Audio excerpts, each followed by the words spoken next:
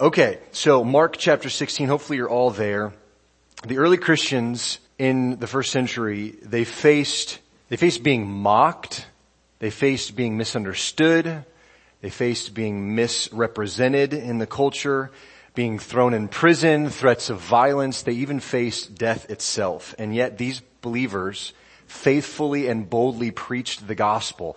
And the question that we're answering in these few weeks preceding Acts is how? Like, what was it that made them so faithful and bold? I failed to explain the main image here last week, and I just wanted to make a comment on it today. You can see it's an iceberg. Icebergs are kind of known for, you can only see above the surface a very small portion of what the iceberg actually is. And in my mind, that's kind of like the church in the book of Acts, is the tip of the iceberg. And the church now is everything that you see underneath. It has grown and by God's grace continues to grow. And so that's why you see that. And so these last week and this week and the next 2 weeks, we're going to look through the Gospels, the end chapters of the Gospels, to try to see where did the early church's motivation come from? Okay? And so we want to swing through these last chapters to look for that answer. Because something changed, right? And we'll see this in the text in Mark as well. Something changed to turn these guys who were hiding in a room after Jesus was crucified to going out and literally dying for his name. That's a shift that is more than just like, hey, let's go play a trick and steal his body and tell people he's risen. Like, you don't have people dying for a lie like that. But for the truth, you do, and that's what we see. So something changed in these followers of Jesus. Last week we were in Matthew, and the main point was that the faithfulness and boldness of the followers of Jesus there that Matthew records are a direct result of the authority of Jesus and the resurrection of Jesus. Now that's going to be a theme that you'll see as we go through the Gospels, obviously. But we come to the second of the Gospels, and that's the book of Mark. Before we read, I just want you to glance down to kind of the middle of the chapter. There is a note that we need to make note of. Most of your English translations are going to have either in brackets or starting with verse 9 have some kind of an asterisk or something that says something like some of the earliest manuscripts do not include verses 9 through 20. Okay, so that's probably what many of your notes say. And so we need to kind of explain this and try to understand what's going on here before we look at the full text. But I want you to understand that my goal is not to teach some kind of a Bible scholar class here, a Greek, because I'm not equipped to do that. My goal is not even to try to convince you of anything, except that, as Jason prayed, what we have before us is the inspired Word of God. And so, with that, we need to kind of talk about what's going on in these verses. Textual criticism is a phrase you may or may not have been exposed to. It's basically just a method that's used to determine what the original manuscripts of the Bible say or said. Okay? And as you can imagine, as Jason's illustration with the kids pointed out, the physical original manuscripts that were written by these biblical authors are not available to us today. They've been lost or destroyed or something like that. We just don't have access to them. And so we've got copies of these original documents. Now, if you looked at the end of John chapter 7, the beginning of John chapter 8, we see another situation like this in Mark 16 of the two biggest things called textual variants. Okay? There are, I think, literally hundreds of thousands of variants in the New Testament Greek scriptures. The vast majority of those is kind of like he said, a scribe got a gnat in their nose and one letter got changed. Well, with context and comparing it with the other thousands of manuscripts of copies, you can see, okay, this word doesn't mean donkey. This word should mean love or something totally out of context that you know, okay, this can't be quite right. We need to understand this. And so we compare. So these are called textual variants. And like I said, most of them are the difference between just a couple of letters. Could be even like In the English language, we would say an apple, not a apple. Okay, you understand what they're saying, but it's not quite right. And that's what the vast majority of these things are. Again, the two biggest ones here in Mark 16, also in John, the end of chapter 7. The good thing about what we have access to is that there are literally over 5,800 verified Greek manuscripts of the New Testament available to us. Okay, so these are copies, but in reality, this makes the Bible the most preserved document that we have from ancient times, from that era of writing. You guys have heard of the author Homer and his work, the Iliad? There are only 640 something copies of that work. And yet no one denies the legitimacy of that being written by him. We have over 5,800 copies of the Greek New Testament. Okay, so there's obviously a lot of evidence that we can stake our claim in as far as the Bible being real and reputable. The mountain of evidence is on the side of Scripture here. And I just want to be clear on that. But, as I said earlier, I'm just a student of the Word like you. I don't have degrees in Greek or anything like that. So we're working on what many people have come and done before us. But I want to simplify this as most basically as I can. So simply put, some ancient manuscripts that we have access to, a couple of the oldest ones, don't have verses 9 through 20 recorded in them. There are other manuscripts that do. They don't date quite back as old. And this is why virtually all of your English translations have this note here. Just to say, hey, something happened. We don't exactly know, but here's the information. The words have been preserved as we see them here, but they were put in brackets saying, we're not quite sure. And that's kind of what it goes. So I'm going to refer to this in brackets as the longer ending of Mark.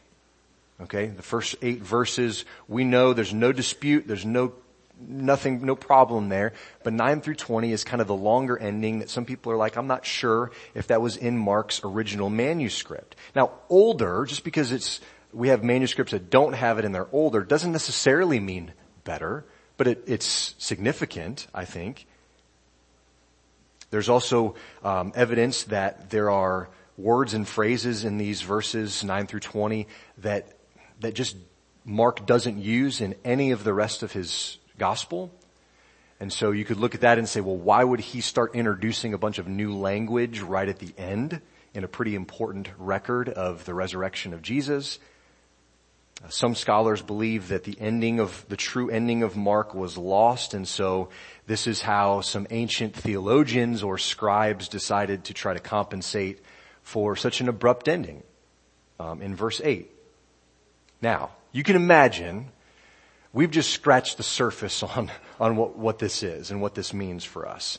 This can be an exhausting kind of a discussion. I don't hope that it is, but it can be, and just know that we've been talking about this as followers of Jesus for hundreds of years now. I don't expect to blaze any new trails here this morning, except to say that regardless of your personal opinions on these things, I want to be clear.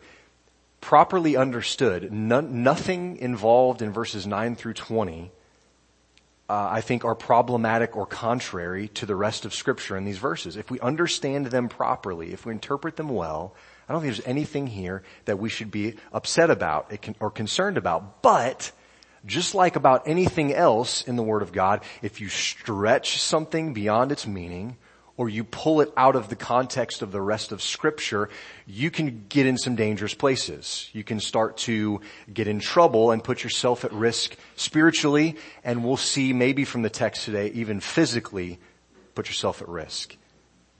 You'll understand, I think, more when we get to a certain part about that. So let's just take a moment and let's read. We're going to read all 20 verses, and then we'll really ask the Lord's blessing on our time together for understanding. So let's read Mark chapter 16 together. When the Sabbath was past, Mary Magdalene and Mary the mother of James and Salome bought spices so that they might go and anoint him. And very early on the first day of the week, when the sun had risen, they went out to the tomb. And they were saying to one another, "Who will roll away the stone for us from the entrance of the tomb?" And looking up, they saw that the stone had been rolled away, had been rolled back. It was very large. And entering the tomb, they saw a young man sitting on the right side, dressed in a white robe, and they were alarmed. And he said to them, "Do not be alarmed. You seek Jesus of Nazareth, who was crucified. He has risen. He is not here. See the place where they laid him. But go, tell his disciples and Peter that he is going before you to Galilee. There you will see him just as he told you." And they went out and fled from the tomb, for trembling and astonishment had seized them, and they said nothing to anyone, for they were afraid. Verse 9. Now when he rose early on the first day of the week, he appeared first to Mary Magdalene, from whom he had cast out 7 demons. She went and told those who had been with him, and as they mourned and wept. But when they heard that he was alive and had been seen by her, they would not believe it. After these things, he appeared in another form to 2 of them, as they were walking into the country, and they went back and told the rest, but they did not believe them. Afterward, he appeared to the 11 themselves as they were reclining at a table, and he rebuked them for their unbelief and hardness of heart, because they had not believed those who saw him after he had risen. And he said to them, "Go into all the world and proclaim the gospel to the whole creation. Whoever believes and is baptized will be saved, but whoever does not believe will be condemned. And these signs will accompany those who believe. In my name they will cast out demons. They will speak in new tongues. They will pick up serpents with their hands. And if they drink any deadly poison, it will not hurt them. They will lay their hands on the sick and they will recover." So then the Lord Jesus, after he had spoken to them, was taken up into heaven and sat down at the right hand of God. And they went out and preached everywhere while the Lord worked with them and confirmed the message by accompanying signs. Let's pray. Lord, we ask your blessing and your help understanding every week as we get to this point and we read your word. Today we really need it, Lord.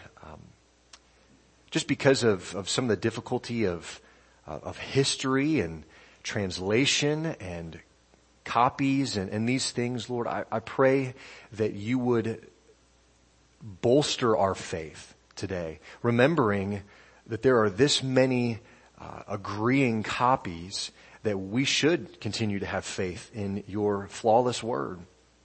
I thank you that through the ages, in your wisdom, grace, and providence, you have seen fit to give us the word that we have access to now. And we do believe that it is good and perfect and acceptable and pleasing and profitable for all of what we need in life. And so I pray that as we work through these verses today for understanding and for really a love for your word that is just deepened by our time together in it today. We thank you for these things in Jesus' name. Amen. Now look at verse 8 again. If we were to end it here and take this as the intended meaning, Mark's gospel seems to begin or to end in a pretty anticlimactic way, doesn't it? Well, the ladies see the angel in the tomb and now they're afraid. The end. Okay, they're amazed, but they're afraid. This does seem abrupt, but I just want to point out, flip back to Mark chapter 1, the very first verse of Mark's gospel. Mark identifies the book here.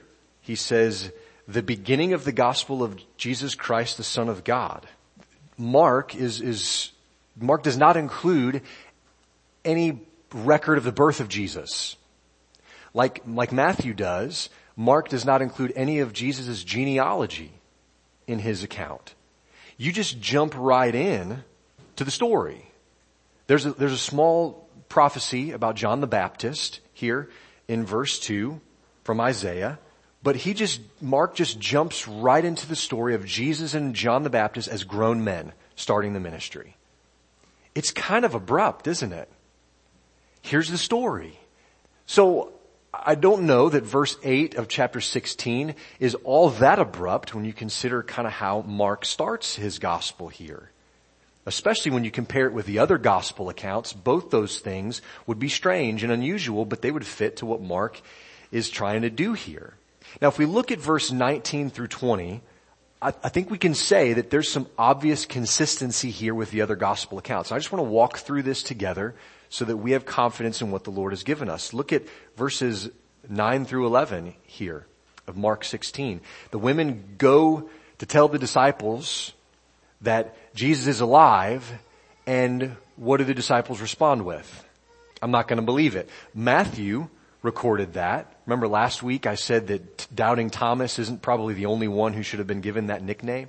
These guys couldn't believe it. It was so fantastic and true, and they just were not expecting it, that they doubted, it says. You can see this also in Luke chapter 24. Look at Mark 16, 12 and 13. Jesus appears to a couple of other disciples on the road. This is recorded in Luke 24 as the road to Emmaus. You've probably read that account before. Jesus appears, has a whole conversation with them. They don't realize it's him. That's recorded there. So this is also consistent with the other gospel accounts. Look at verse 14 of Mark 16. Jesus does appear to the disciples. This is also recorded in John chapter 20, verses 19 and 20. The disciples are in a locked room. They're hiding. They're afraid. And Jesus appears to them. Look at verse 15 and 16 of Mark 16.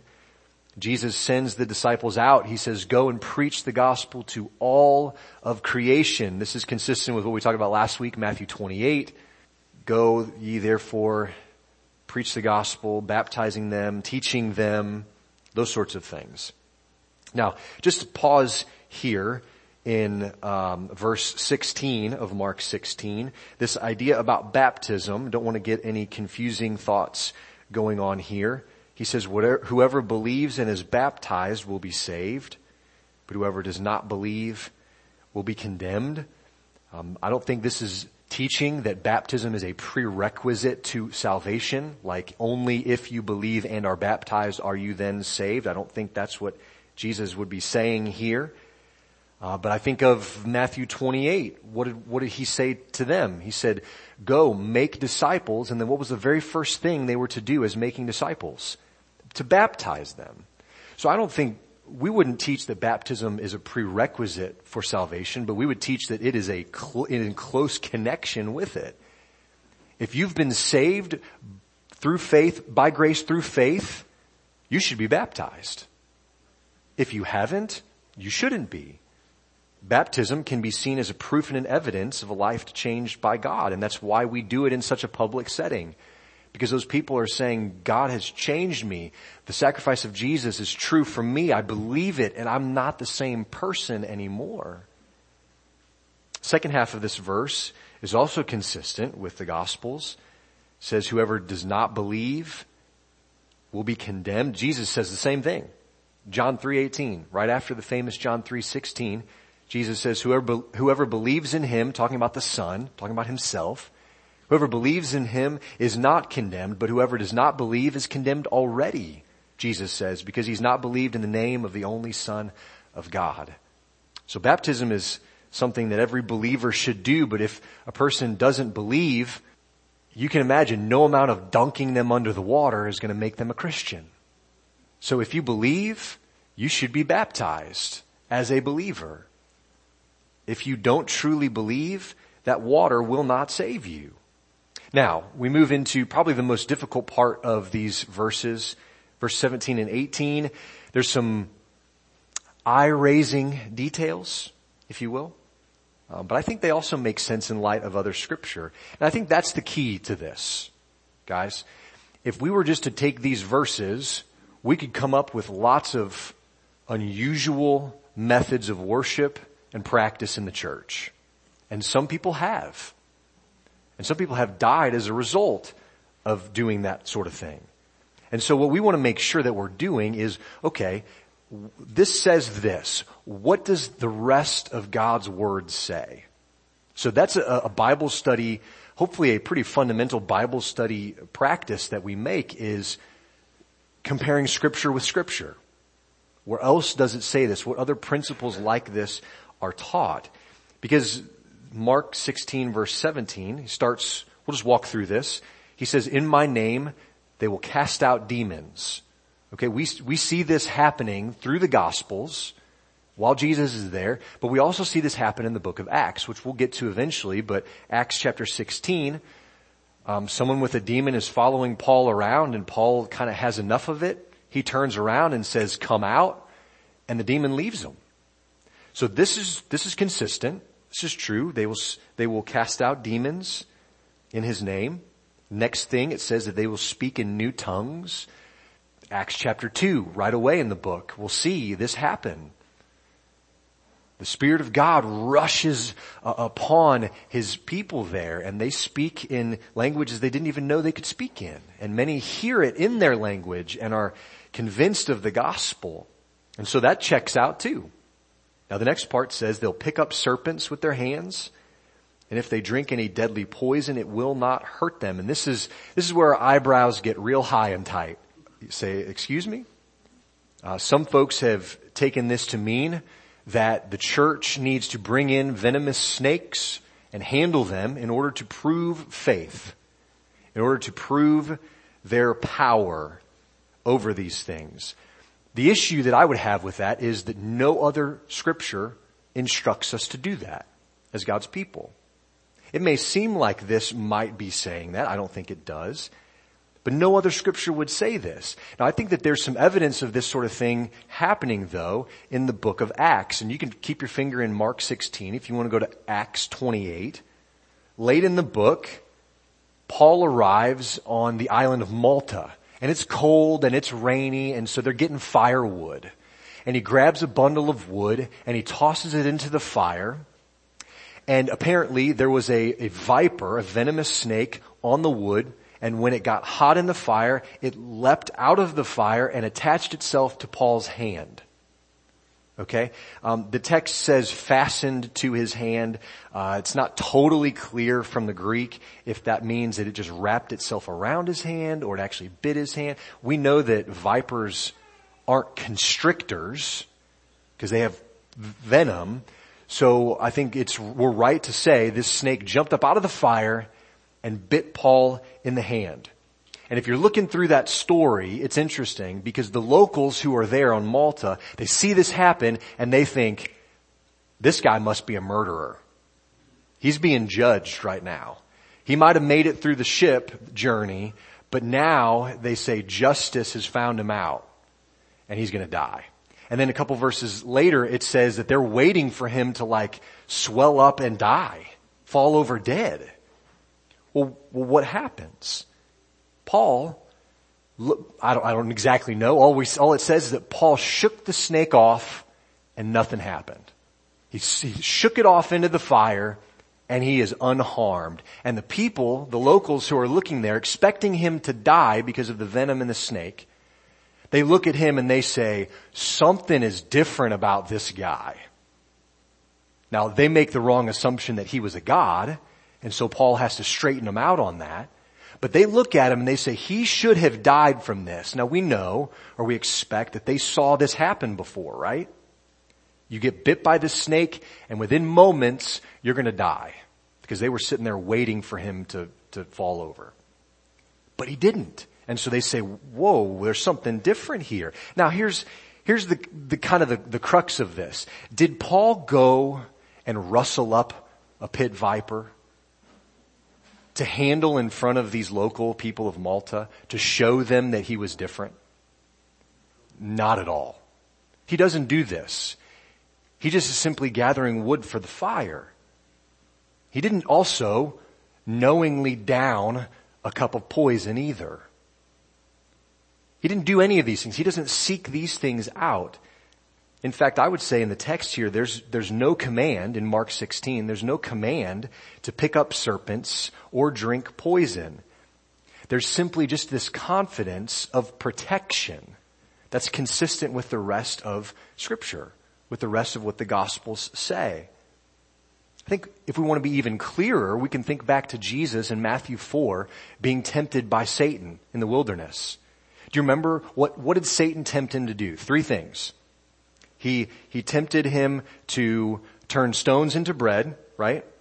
He tempted him to throw himself off of the temple, expecting angels would save him. And then he also tempted Jesus to bow down and worship him. He said, if you worship me, I'll give you everything you see. And Jesus responds each time. He says, I'm going to trust the Lord. I'm not going to turn these stones into bread. I'm going to live on every word that comes from the mouth of God. I'm going to trust him. When Satan says, throw yourself off the temple, this is the important thing. What does Jesus respond? He says, no, I'm not going to put God to the test. And then the third thing, he says, no, I'm only going to worship God. I'm only going to serve him. So here's my point. If Jesus wasn't willing to test God in the desperate moments of his life, why would he instruct his people to test God in handling venomous snakes and drinking poison intentionally? Because I don't think he's intending that. I don't think that's what this is meaning. We could also think back to Babylon with King Nebuchadnezzar and Shadrach, Meshach, and Abednego, right? They were willing to be thrown into this fiery furnace instead of bow the knee to him. And it's interesting what they say.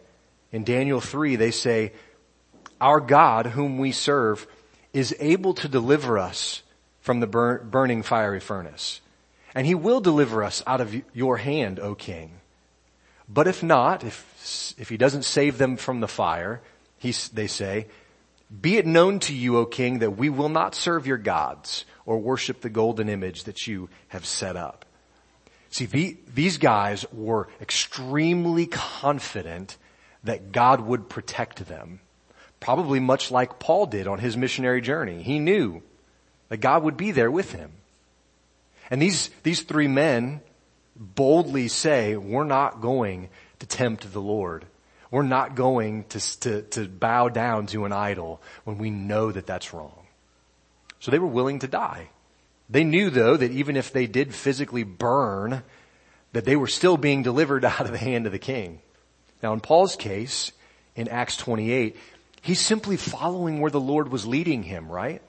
God had called him to go to certain places, and he arrives in Malta where God had called him to.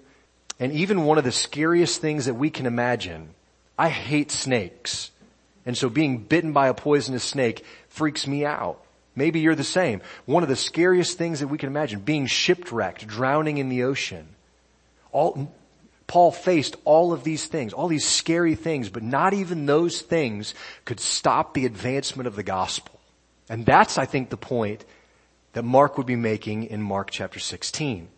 Because Jesus has all authority in heaven and on earth, nothing will be able to stop the advancement of the gospel, including things like spiritual oppression, where he says casting out demons, as well as physical opposition like snakes, and then even like sickness, like he says in the next part of Mark chapter 16. He says they will lay their hands on the sick and they will recover. We see this happen several instances in the book of Acts as well. And so we know that for those who are boldly going and proclaiming the gospel of Jesus, sent by God with his power and authority, nothing can separate them from his love. Paul himself makes this really clear. Romans chapter 8, this is a verse you've probably heard before. He says, who shall separate us from the love of Christ? Tribulation, distress, persecution, or famine, or nakedness, or danger, or the sword, or stoning, or shipwrecked, or snake bites. He doesn't say those last 3 things, but you can imagine he would be thinking of them as he's writing this. All of this stuff, none of it. No, he says in verse 39, no, in all these things we are more than conquerors through him who loved us. Now we're getting somewhere. Now we're understanding, I think, what Mark is trying to get at in these last few verses. We see all this stuff happen in the early church's experience. Now look back to Mark 16, if you're not already back there. Look at the last couple verses, 19 and 20. These verses finish the section with the ascension of Jesus, going back to heaven, sitting at the right hand of God. That's the place of authority. But notice also how it ends. Jesus is obedient to God, but also his followers are obedient to Christ. They go and they do as Jesus said. They went out and they preached everywhere. Now, with all the talk of venomous snakes and textual variances and things like that, the last thing that I would want to do is to lose what I think is Mark's actual emphasis in this gospel. So whether you think the text should stop at verse 8 or whether you think it should go all the way through to verse 20, don't miss what Mark's getting at. What is he getting at? It's this. Kids, this is what we're listening for this morning. Mark wants to emphasize clearly and without any kind of doubt that Jesus is alive. Right? So whether you end in 8 or whether you end in 20, that's what Mark is saying. Jesus is alive, and that's shocking because he was dead. And that doesn't normally happen. Dead people don't normally come back to life. So the ladies, they're heading to the tomb and they're wondering on the way, they say, how are we going to get in? There's a big stone there. It's heavy. We can't roll it away. And they come to the tomb and they see this angel sitting in there and they're afraid. And the angel says, hey, don't be afraid. And then he explains to these faithful ladies that Jesus no longer resides in that tomb. His body is not held by that tomb anymore. He's alive. I like what commentator James Edwards explains about this encounter. He says, the references to the place of his burial in Mark, in these first few verses of Mark, the references to the place of his burial and to Jesus as the crucified one are of crucial importance. The women are not directed to a mystical or even spiritual experience or to a magical encounter at all. They're directed specifically to Jesus, who died by a crucifixion that they witnessed, who was buried in a place they witnessed, and now he's been resurrected. The one whom the angel invites them to see and know is the one whom they have seen and known. So in Mark's gospel account, I estimate this as the first post-resurrection proclamation of the gospel. Think about this. Look at what the angel said to the ladies. He said, Jesus of Nazareth was crucified. You saw it. But then he said, he's not dead any longer. He's risen. And he invites them, see for yourself. He's not here. And then he says, he's going before you. You will see him. So go tell others. See how that's the gospel? Jesus died, but he's risen. Now go tell others. James Edwards, same guy, he points out that this first post-resurrection proclamation of the gospel is preached from the empty tomb that both received and gave up the crucified one. I love that thought. At this moment and in this place, the women are witnessing the kingdom of God come with power because Jesus is no longer dead. He's alive. Now this stunned them. Obviously, we can see if you end at verse 8, that's what we're left with. They were afraid. They were amazed. They were astonished. It stunned the women who visited the tomb, and it stunned the hiding disciples too, didn't it? They didn't want to believe it. One last thing to point out from Mark's gospel here and how maybe this might all make sense is that Mark's gospel is always moving quickly. Just glance through. You can flip a few pages. Look at how many sentences start with the word and, or now then, or immediately. There's something always happening. He's always on the move. Astonishment at the work of Jesus is revealed throughout Mark's gospel. because he uses this kind of phrasing at least 16 times, where they were astonished, they were amazed. So the description of the amazement of the women at the tomb is really pretty consistent with the rest of Mark's gospel, with the rest of his narrative. The women were amazed. The disciples were stunned. And it seems like none of them actually really expected a resurrection. But because they didn't expect it, it actually happening meant all that more, didn't it? Seems like no one really expected it, but that's what they got. And if we're really honest with ourselves, it's what we need too. It's what they needed. It's what we need too. We need a Savior who's overcome death, who's put sin literally in the grave and overcome it. We need that kind of Savior. Because Christ has been raised from the dead physically, every Christian has confidence of being raised to new life when we believe. We can have that same confidence when we believe. So even if Mark's gospel ends abruptly at verse 8, it still reflects the fact that it's just the beginning of the good news. Just the beginning. Because Jesus' story now becomes our story, and we take it up where Mark left it off. Jesus is alive. Even Jesus' closest friends didn't seem to know how to respond in those moments, though. The book of Acts, though, will show us eventually how they responded.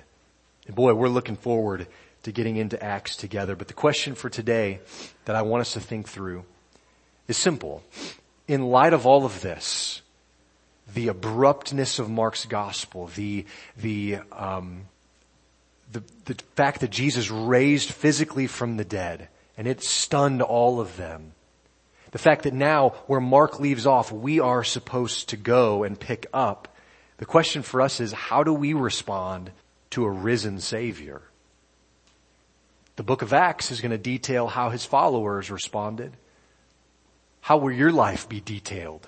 How you respond? How will you respond today to a risen Savior? Our hope and prayer is that you will respond by grace through faith in the one who has risen and confirmed that when you believe, you also have the gift of eternal life. It can be yours today through Christ. As we pray and take the Lord's Supper, I would encourage you to consider this more. If this is something that the Spirit is working in you on, don't wait another day. Don't wait another hour. Respond by faith to the Spirit and what He's calling you to do and to surrender to the Lord Jesus. Let's pray together. Lord, may you be glorified in the reading and teaching of your word. It makes way more sense than I could ever make it, because it is your word. And so I would pray, Lord, that as we consider how we respond to a Savior who's overcome sin and death and the grave, that we might not just want that same thing for us, Lord, but that we might actually just want Jesus and a relationship with Him. That we might see that He is better than all the things that this world might have to offer. That He is kinder than anything we could find here. That He completes us more than any other person that we could experience a relationship with. And so, Lord, as we really are astonished in the same way as these early believers were, Lord, I pray that we would be convinced of your physical resurrection, and that might give us boldness to go and to preach to all of creation the good news that Jesus is alive. Thank you. In His name we pray. Amen.